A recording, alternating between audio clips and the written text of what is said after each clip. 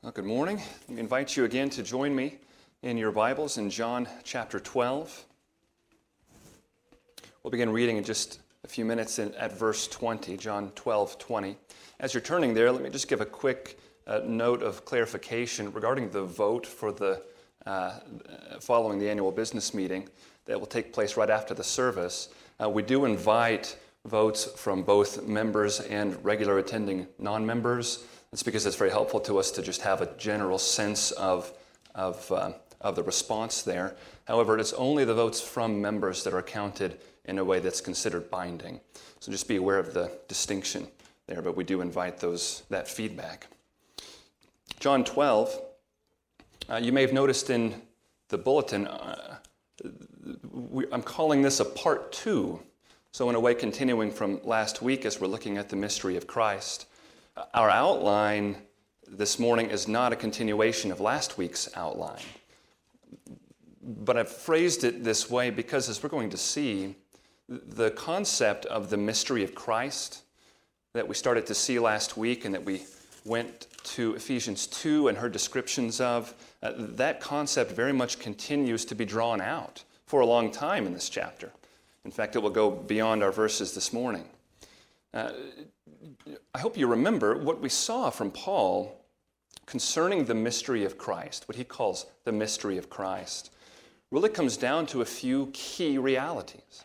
It comes down to the reality of the necessity of Christ's death on the cross in payment of sin, and the subsequent result that what has happened is that both Jew and Gentile together have been reconciled to God. The wall of division has been broken down, and you have now one body in place of the two, so securing peace. That's how he describes the work of Christ on the cross.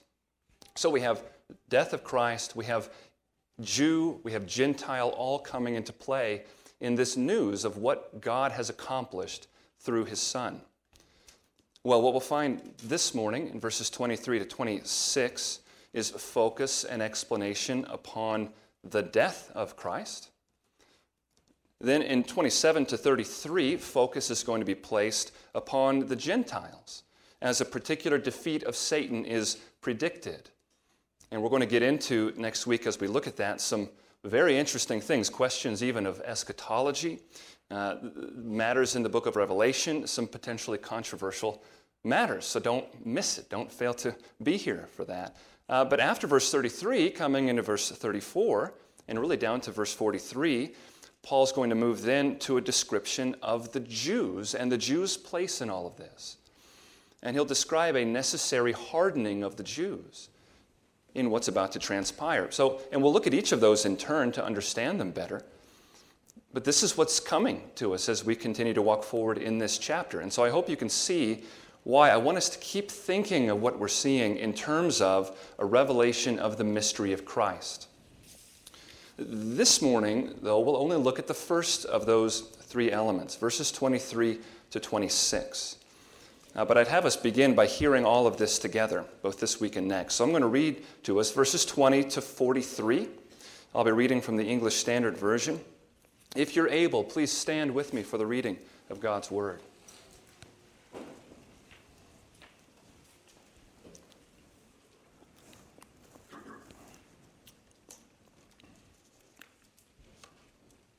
Now, among those who went up to worship at the feast were some Greeks. So these came to Philip, who was from Bethsaida in Galilee, and asked him, "Sir, we wish to see Jesus." Philip went and told Andrew. Andrew and Philip went and told Jesus. And Jesus answered them, "The hour has come for the Son of Man to be glorified. Truly, truly, I say to you, unless a grain of wheat falls into the earth and dies, it remains alone. But if it dies, it bears much fruit. Whoever loves his life loses it, and whoever hates his life in this world will keep it for eternal life. If anyone serves me, he must follow me, and where I am, there will my servant be also. If anyone serves me, the Father will honor him. Now is my soul troubled, and what shall I say? Father, save me from this hour? But for this purpose I have come to this hour. Father, glorify your name." Then a voice came from heaven. I have glorified it, and I will glorify it again. The crowd that stood there and heard it said that it had thundered. Others said, an angel has spoken to him. Jesus answered, this voice has come for your sake, not mine. Now is the judgment of this world. Now will the ruler of this world be cast out. And I, when I am lifted up from the earth, will draw all people to myself. He said this to show by what kind of death he was going to die.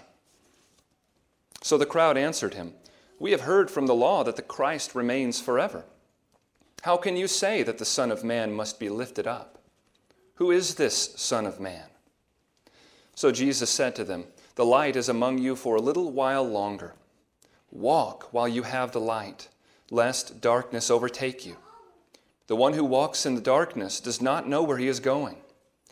Walk while you have the light. While you have the light, believe in the light, that you may become sons of light. When Jesus had said these things, he departed and hid himself from them.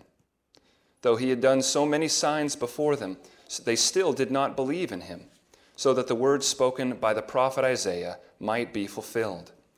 Lord, who has believed what he heard from us? And to whom has the arm of the Lord been revealed? Therefore, they could not believe.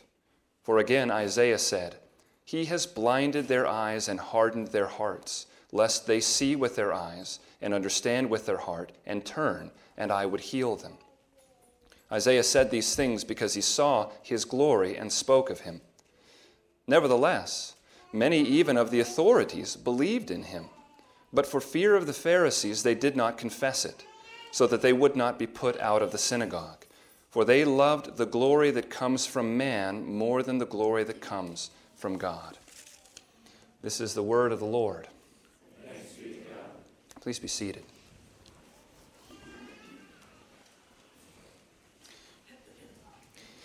If you haven't been reading ahead or glancing ahead, I hope that hearing that gives you a sense that we have quite a bit coming at us here in this chapter. This is a consequential chapter. In verse 23, Jesus says a thing that requires some explanation. And it's the thing that he then uses our verses this morning in order to explain. The thing that he says is, he says, the hour has come for the Son of Man to be glorified. Now, the fact that that needs explanation is clear simply from the misunderstandings that we talked about last week. The crowd here, and even the true believers among the crowd, don't yet understand the nature of the victory that Christ is coming to bring. I read someone speculate this week, and that's all it was speculation. But it was an interesting thought to me. They wondered how many people who were standing there as Jesus said these words in verse 23. I mean, think of what's just happened. Think of the religious fervor that has brought him into Jerusalem on this foal of a donkey, the proclamations of kingship and messiahship that we saw last week. Think of that happening, and then those nearest him who can hear him, hearing him say the words, the time has come for the Son of Man to be glorified. The speculation was this: I wonder how many people, their eyes maybe shot up into the sky at that moment to see if angelic warriors were descending from heaven to surround Jesus right then and there and march with him into the city to seize power. I mean, can you imagine what it might have felt like if you did not understand the victory Christ was coming to bring and you heard him say himself, it's time for me to be glorified, where your mind might go. But anyone who thought that way was disappointed, weren't they? No angelic warriors coming down from heaven. And they really shouldn't have been surprised, because Jesus, after all, has entered Jerusalem on, you could say, the animal embodiment of peace. He has come riding on the foal of a donkey in a very clear demonstration of a king bringing not war, but peace. He will come again at his second coming, he will not be on the foal of a donkey, will he? He'll be on a tall, white war horse with a sword in his hand. But that's not what he's coming with in his first coming. And the way he entered the city was a demonstration of the peace he was coming to bring. So they would have missed that if they were thinking in that kind of way.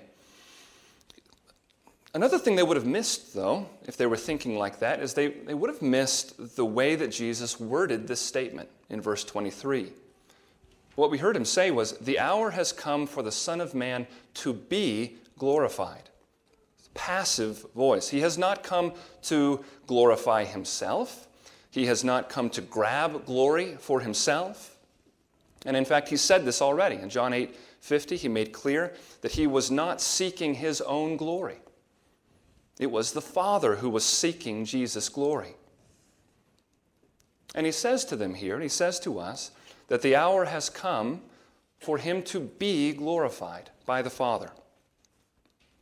And that is the context that we have to have in mind as we hear what he says in verses 24 to 26. Because what we're going to see this morning is he's not just telling us why the Father is going to glorify him. But in fact, what he proceeds to do is to give explanations to us that go beyond even just himself. He is explaining how anyone receives glory or honor from God. And everything that he's going to say here is going to center around a particular analogy that he makes in verse 24. So this is what we'll see this morning. There are 3 points to this. Number one, we'll see in verse 24 an analogy given that describes Jesus' path. Secondly, in verse 25, we'll see that analogy applied both to Christ and in general. And then thirdly, in verse 26, we'll see that analogy applied to describe the path of God's people. This is an analogy that has quite a bit of work to do. Jesus is going to use it to point out many things to us. First, beginning to look in verse 24, we need to hear this analogy that he's giving and understand it. And I'm suggesting that first and foremost, it's an analogy that describes the path that Jesus is self-consciously taking through his entire earthly ministry, and now in a special way as he marches into Jerusalem, knowing what's coming. Notice first that Jesus feels pretty strongly about our understanding of this analogy. Anytime you hear Jesus say anything, you should pay close attention. But if he opens with the words, "Truly, truly, I say to you," then he's going out of his way to tell you to pay attention. So really take in the analogy that he gives here. Verse 24, "Truly, truly, I say to you, unless a grain of wheat falls into the earth and dies, it remains alone. But if it dies, it bears much fruit." Now again, through all of this morning, we have to keep in mind that he is explaining the statement he just said right before, that the hour has come for him to be glorified. That's what leads him to give this analogy and to explain it. And as we think about it, one of the first things we usually notice, rightly, is that he is bringing up now into their minds, as they're thinking about his being glorified, he's bringing up the notion of death with this analogy. And we who are on this side of the cross now, we understand how integral his death is going to be to his receipt of glory. It will in fact be a moment of his glory, and it will be the central point on the way to his ultimate glory. In fact, there's really even debate. Many people will argue about whether in John his glory should be thought of exclusively as pointing to the cross, or whether it's, when John speaks of his glory, whether he's talking about the whole package with the cross as a central moment of glory. That's the debate. But there is no question that death is, in fact, central to what Jesus is telling us to expect as the Father is going to glorify him. Here in verse 24, what we need to understand is that the line he's drawing isn't so much between glory and death itself, any kind of death, but rather he's drawing us a line between glory and a particular kind of death. Notice the image that he gives us here. It's the image of a grain of wheat. Imagine holding that grain of wheat in your hand. You've got some options of what you can do with it. What is the future that particular piece of grain has? Inevitably, its future is some kind of death, isn't it? I could put it in a jar on my counter and save it in that way, and after some time it would rot. I could pop it in my mouth, I suppose, and eat it. And either way, for that piece of grain, that would be that. Its usefulness would have ended at that point. This is what he means in verse 24 when he says, unless a grain of wheat falls into the earth and dies, it remains alone. But if it dies, in other words, if it dies like that, by being put into the earth, it bears much fruit. Do you see that the dying at issue here really is speaking about a particular kind of dying? It has to do with a willingness to be sacrificed for a purpose. The willingness to be used up in order to produce fruit. This is the picture that Jesus is giving us. If we're putting human characteristics into that piece of grain, if we're personifying it, then what it's doing is it's voluntarily choosing to surrender itself in order to be used for someone else's purposes. And when it does so, like this, what Jesus says is that it bears much fruit. Think of that in terms of the life that's represented there. You could say the life of that piece of grain is given up, but as a result of that willing self-sacrifice, the life of grain continues and even increases as a crop of fruit is born, and that grain increases. That's the analogy that we see in verse 24. An analogy that speaks not just to death, but to a particular kind of death. Now, starting in verse 25, the analogy is then applied. And he takes the picture that I suggested of dropping that grain of wheat into a jar, saving it on your counter. He likens that idea to someone, he says, loving his life. And he gives us a couple of ways that help us to understand that when he says loving his life, Jesus is speaking about preference, preferring this life over the life that is to come. That's clear from how verse 25 ends. Can you see that? Whoever loves his life loses it, and whoever hates his life in this world will keep it for eternal life.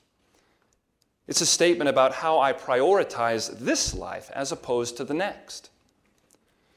And even the love and hate language he gives is helping to point to that notion of priority. Love and hate used like this, these are Semitic, Jewish ways of talking about preferences, a higher or lesser preference, priorities.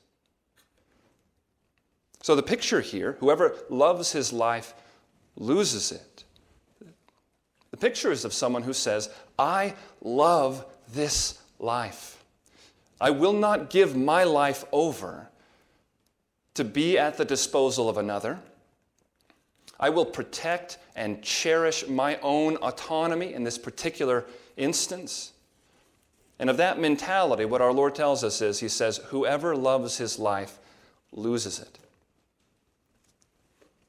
It's a very clarifying statement for us, and we need to hear this clarity, because what he's really simply doing is making a statement about reality. If you are determined to prioritize as the highest good and goal what pleases you in this life, this body, this age that we're living in, the problem is you don't understand the nature of this age, of this place. You're actually waging a war against reality itself. This place, this age, is utterly temporary by definition. And there's not a thing that you or I can do about it. The life that you love, that is this life, is a life that you're going to lose. But what's more, and it's really the point of this analogy, isn't it? Not just that you're going to lose this life, but that in that case, you will have lost it in a way that gained or produced nothing to come after it. Now, that's just fine if there is nothing to come after it. It's the point that Paul made himself in 1 Corinthians 15:32. He said, if the dead are not raised, then let us eat and drink, for tomorrow we die. See, this is what the resurrection of Christ is going to do. It's going to give us definitive assurance that this analogy accurately describes what is at stake in this life. That this life, in fact, has implications for a life that is to come. And what Christ declares about life, this one and the next, is this: whoever loves his life in this world loses it. And whoever hates his life in this world will keep it for eternal life. Now let's remember that this is first and foremost here a statement about Jesus. He's explaining what he said in verse 23 about the Son of Man preparing to be glorified. He does present what he says here as something of a general principle, because it is a general principle. But the Son of Man's fulfilling this principle is what Jesus is attributing to the fact that he is to receive glory. So what we're finding here about our Lord is that the glory that he receives stems not just from a dying, but from the fact that he died because he was willing to submit to his Father's will fundamentally. So purely was he devoted to his Father that he did not grasp at this earthly life. He did not grasp at his rights. He didn't grasp at his self-preservation. He was willing to be spent, to be poured out in service to God in the particular role that he had been assigned.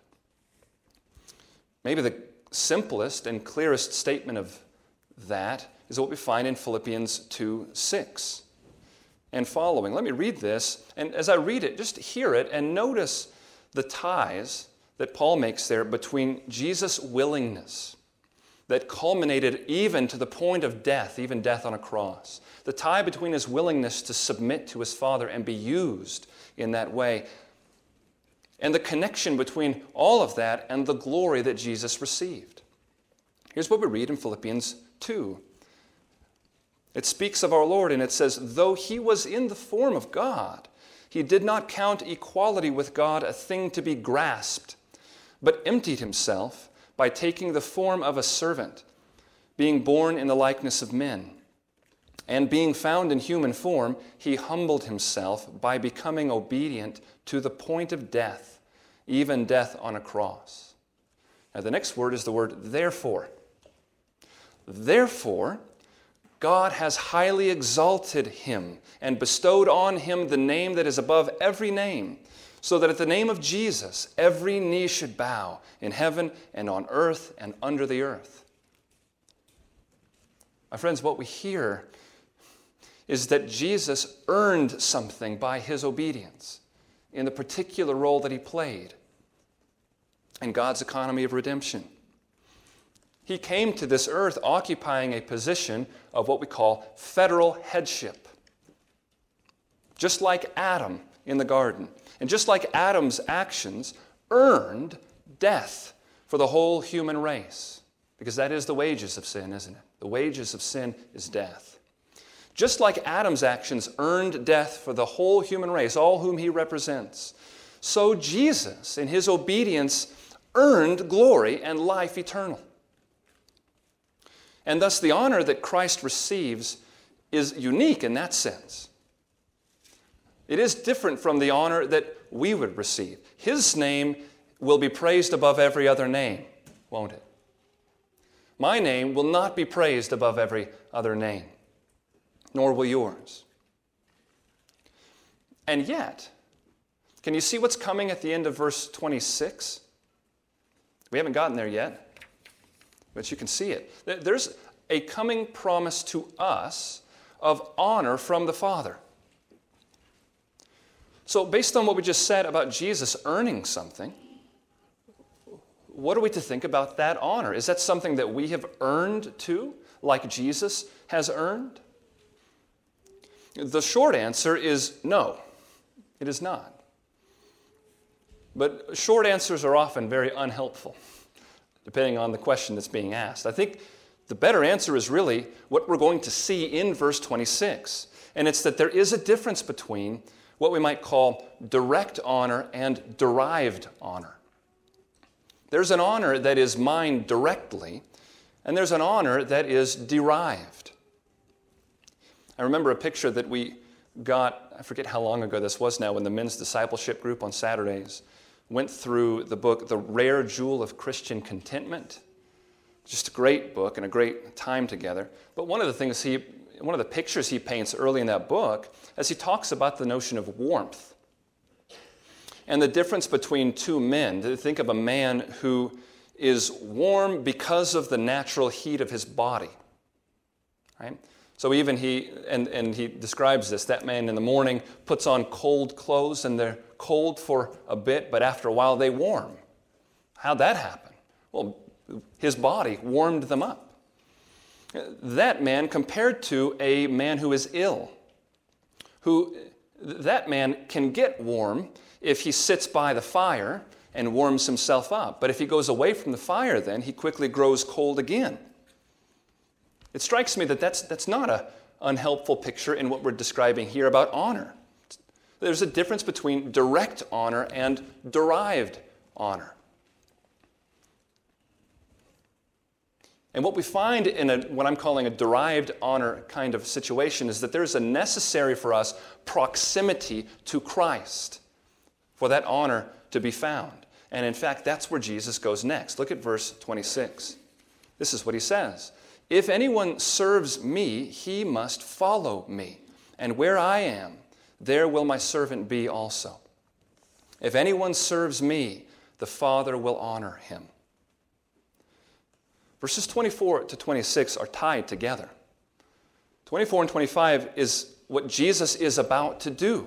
It's where Jesus is walking and where he's about to walk. A common way to say that is to say Jesus is about to take up his cross, isn't he?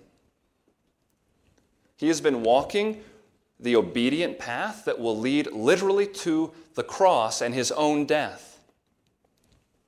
But we've seen that the reality of that path all the way along, even before the cross, is that it was all along a path of self-denial, a path of placing himself utterly at the disposal of his God and Father. As he says over and over, I have not come to do my own will, but to do the will of him who sent me. That's the path that Jesus walks. It's a path that passes through danger, through loss of popularity, through slander, through betrayal, through all manner of temporal loss. This is the path that Jesus walks. And this is where our third point this morning comes in, as verse 26 brings God's people into the matter. Because what he says to us in verse 26 is this: if anyone would serve me, he must follow me. And I'd suggest he's putting to us the same idea that is captured by Matthew in Matthew 10:38, when it records Jesus saying there, whoever does not take his cross and follow me is not worthy of me.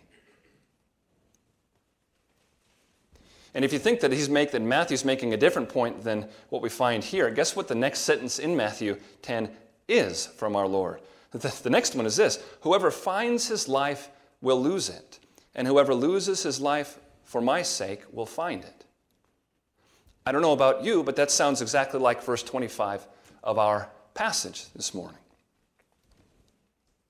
But see, the point, as we are brought into this picture, is not that we too are earning a standing before God as we do so. In fact, the point is far simpler than that. The point is that God's people want to be with Jesus. We have come to see him for who he is, because the Spirit of God has opened our eyes to see the glory of God in the face of Jesus Christ. We've come to believe that he is the Holy One of God. And therefore we've seen, because of what God has shown us, that there is nowhere else for us to go. because he alone has the words of life. And so we have chosen to follow the light of the world where it leads, to walk after him. And the result, as verse 26 mentions next, is that we are with him.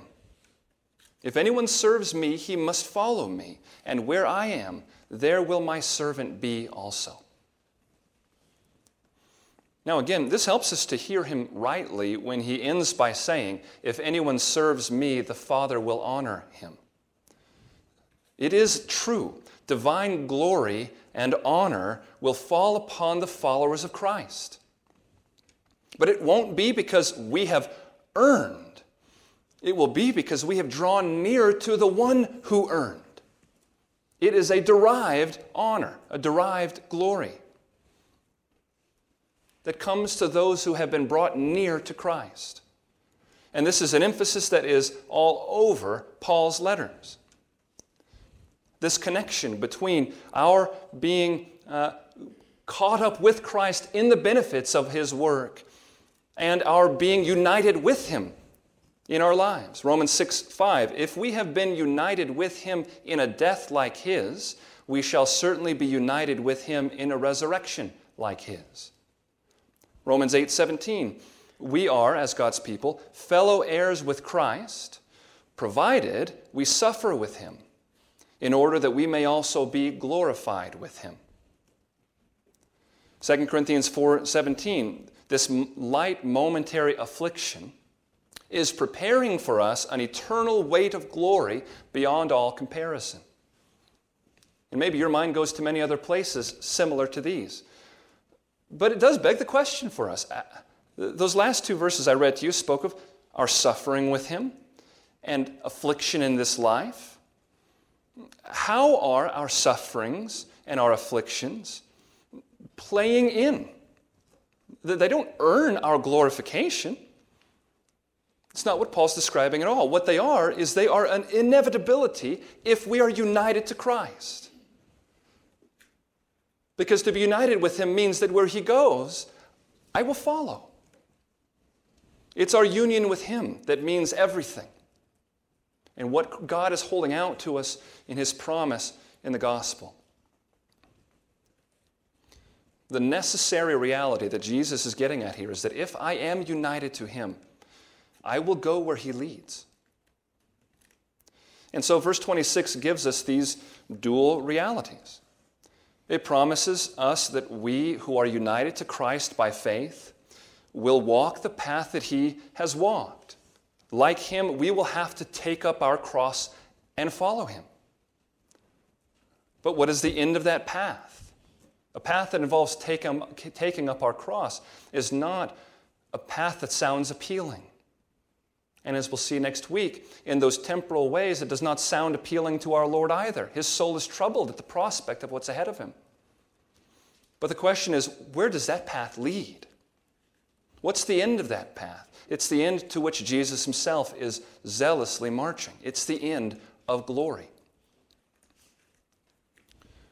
Now, if we have heard him correctly here, then what we're doing is we're weighing in our minds two realities that he has said are really one reality. They are the reality here, verse 26, of future certain glory, and the necessity, verses 24 and 25, of embracing a path of death. And as we've seen, that doesn't mean death in general. What it means is it's describing a particular kind of willing self-sacrifice in order to be used up so that fruit would be born as a result. For Jesus, of course, that willingness compelled him to the cross, to a quite literal, gruesome death. Because he has come, in particular, as the Redeemer of mankind, as the Passover Lamb whose blood will, in fact, wash away sin. That's what the willing submission to God in that path looked like for him. For us, walking that path may lead all the way to laying down our lives. But whether it does or doesn't, the path is still properly called by the name death. Because the kind of death it's referring to is a path of self-denial. a path of dying to ourselves. There's all kinds of ways we use to describe this call that God gives to his people, to die to ourselves. And my friends, we would be remiss this morning if we were given this text by our Lord today and didn't pause to think about the way that we're handling whatever particular season we find ourselves in right now. This is a wonderful opportunity from our Lord to bring to our remembrance these things, to be in some ways introspective. There's a real danger to being overly introspective, because when God saves us, he casts our gaze to Christ. He fixes our hope there. But there's a real danger to being utterly having no introspection in our lives as well, and this can protect us from that. Do we want to know how we would serve our Lord? Well, he tells us right here. If someone would serve me, let him follow me. We ought to expect that the best teacher the world has ever seen would know how to put something so simple as that. If someone would serve me, let him follow me. What is the path that I have walked? Let him be ready to walk that path. Follow him into the analogy that Jesus is using here in this context. The analogy of the grain that lays itself down in order to have fruit borne by it. We love God because of his work in us, and so we are willing to be used up so that he might produce fruit through us. There's so many ways and contexts in our lives where this comes out. It comes out really in any relationship that we find ourselves in. That's an easy one. Think of familiar relationships. If he gives us a spouse, we put another before ourselves, and we serve self-sacrificially according to the role that he has assigned us. If he gives us children, we put others before ourselves and serve self-sacrificially according to the role that he has assigned us. And both then, only insofar as it reflects our desire to serve Christ, because that's who we're pouring ourselves out for, is our Lord. If he gives us a call to singleness in our life, we are, in fact, Paul says in 1 Corinthians 7, we are uniquely situated to pour ourselves out self-sacrificially in devotion to God, according to the roles that he has placed us in our lives. And those are just broad examples from the realm of family relationships. What about ways uniquely afforded to us to approach our life self-sacrificially in service to God for the sake of his fruit, in particular seasons of life, in times of health or illness, in certain occupations, in certain times of strife and conflict? If we're living in a way that we are looking to follow after Christ, and we find ourselves in the midst of strife and conflict, well, there's a very particular set of ways that that's going to shape how I plan to walk in those days to come. Because I want to follow my Lord. We see here how we can sum up God's call to us really with a single word. It's the word love. So long as we define that word biblically and not emotionally or psychologically or something like that. Love at its core is a willingness to lay down self for someone else. And we get that definition straight out of 1 John chapter 3. He wrote there in verse 16, by this we know love, colon. He didn't put the colon, but it fits. By this we know love, colon, that he laid down his life for us. And we ought to lay down our lives for the brothers. If God has shown us that he is our greatest good, then we follow after Christ. Because what he has shown us is that Christ is the lover of our soul. And therefore, he becomes the one that we love above all else. I would have us end this morning by reminding us all of what the end of verse 24 says. It said that much fruit is born as a result of this picture. Do you see that there? My friends, He is speaking first and foremost, as we've seen, about himself and what he is about to accomplish. We who are in Christ Jesus, we are that fruit. We are the fruit of his labors. We are the fruit of him dying and pouring out his blood for the sake of his people to ransom us. This is what we hear, Revelation 5:9. By his blood, he ransomed a people for God. John 3:3 tells us that being in Christ Jesus requires that we be born again.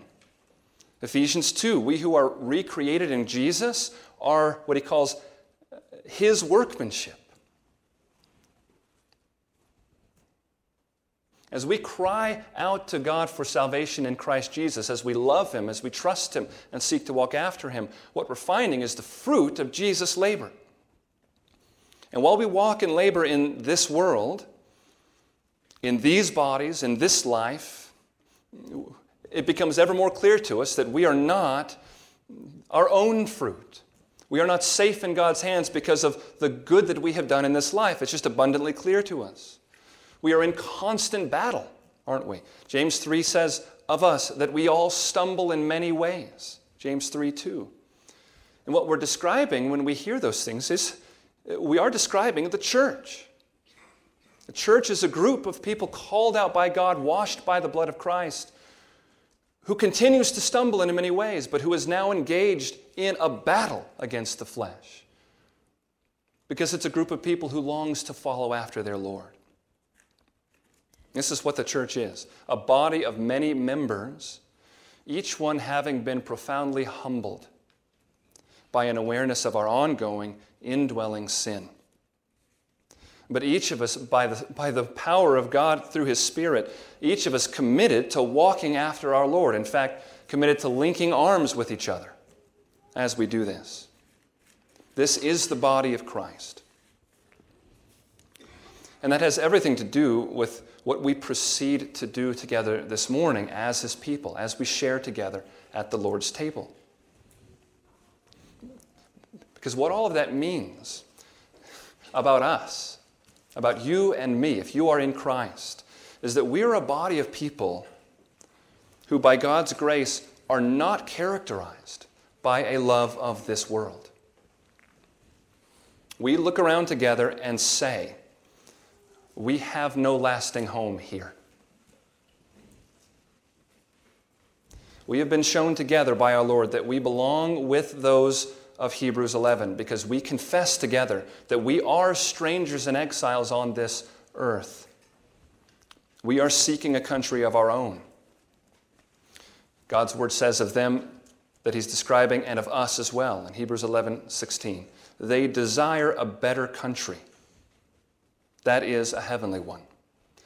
Therefore, God is not ashamed to be called their God, for he has prepared for them a city. My friends, thoughts like those prepare us well for the table. Because at the Lord's table, even as we'll hear shortly, we are sharing together in our remembrance of our Lord.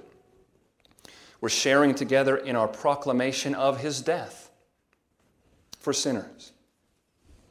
We're acting out, living out our confidence that there is in fact a family meal in our future to which we have a standing invitation. Because in his mercy, God has washed us clean by Jesus' blood and adopted us into his very family. And it's that identity of being called out of the world by our Lord, it's that identity that we demonstrate through the ordinance of the Lord's Supper. Let's prepare to do that together.